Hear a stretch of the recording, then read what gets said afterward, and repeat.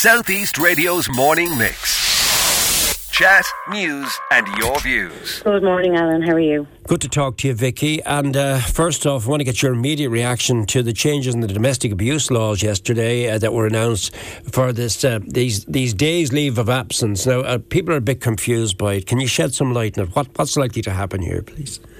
Well, at the moment, all we know is that 5 days leave per year have been granted for victims of domestic gender-based and sexual violence. That's men and women, so they can avail of that leave. We don't know yet how the leave can be taken, whether or not it has to be taken in a block or whether it can be broken down, say, 1 day this week, 2 days next week to avail of services.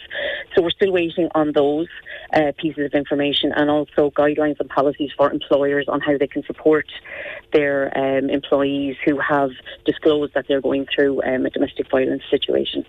Yeah, and people were asking me yesterday, they knew that I was going to be speaking to you today, and they just asked me to ask you, how do you go about telling your employer that you're looking for leave in this area without, I suppose, shedding more light? People will be very private about their personal circumstances. So how can that be done? Do you literally go to your immediate boss, or how do you think it could be done, Vicky, and done as privately as possible?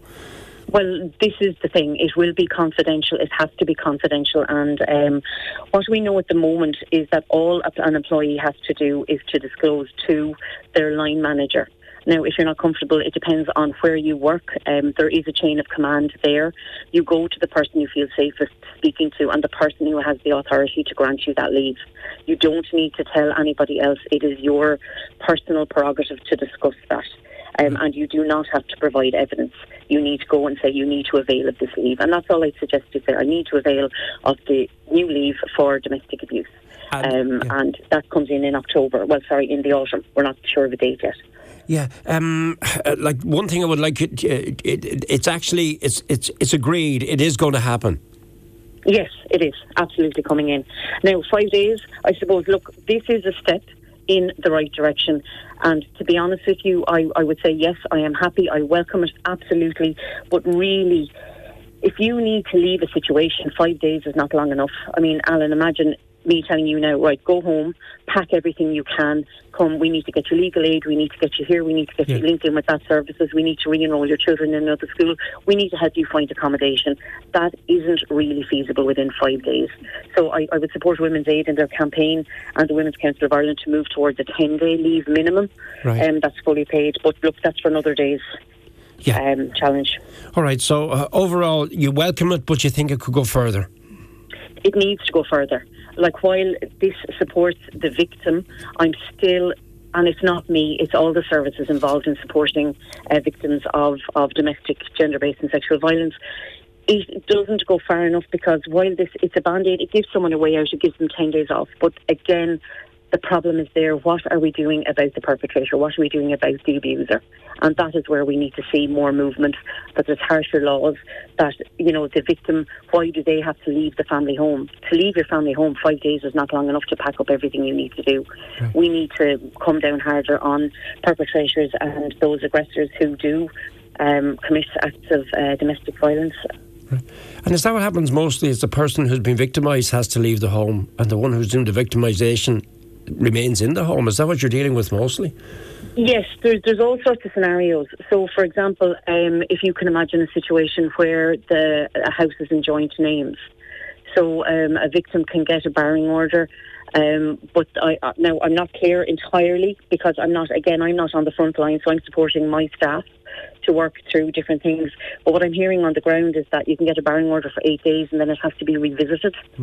So if the perpetrator's name is on the house, there are issues there. If the perpetrator owns the family home, there are issues there. So that would mean the victim possibly does have to leave and find another place. Right. So we're looking at, it's a very complex situation. It really is.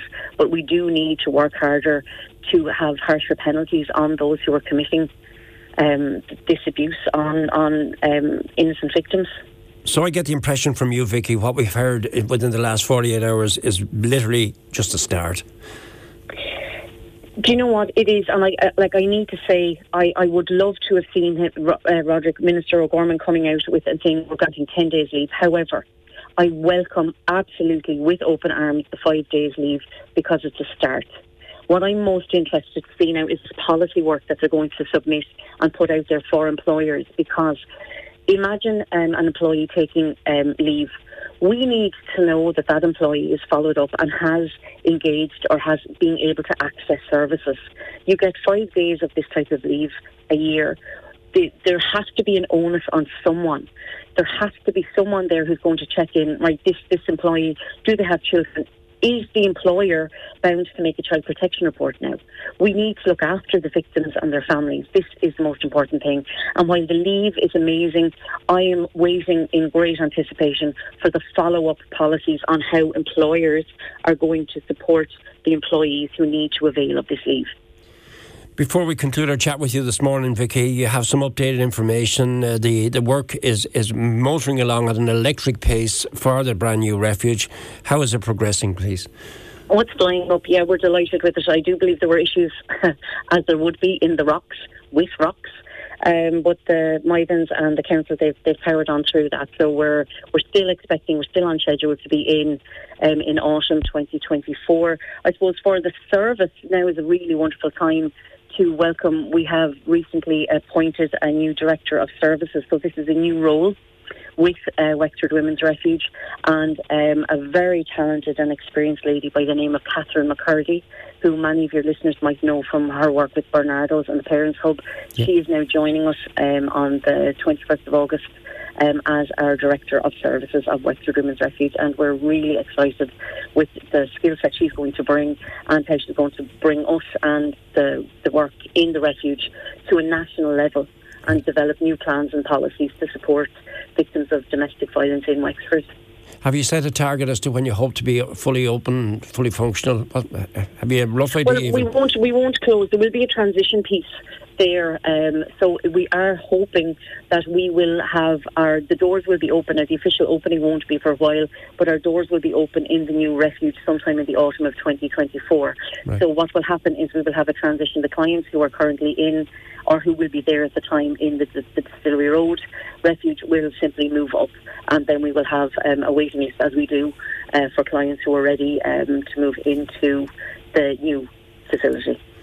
All right. Listen, we'll leave it there for the moment, but do keep us updated, Vicky, on any developments. And you made a number of calls today. You believe this new legislation is a start, but you'd like to see a lot more, and you'd like to see a lot more action quicker. Yes, please. Absolutely. South East Radio's morning mix. Chat, news and your views. Alan Corcoran.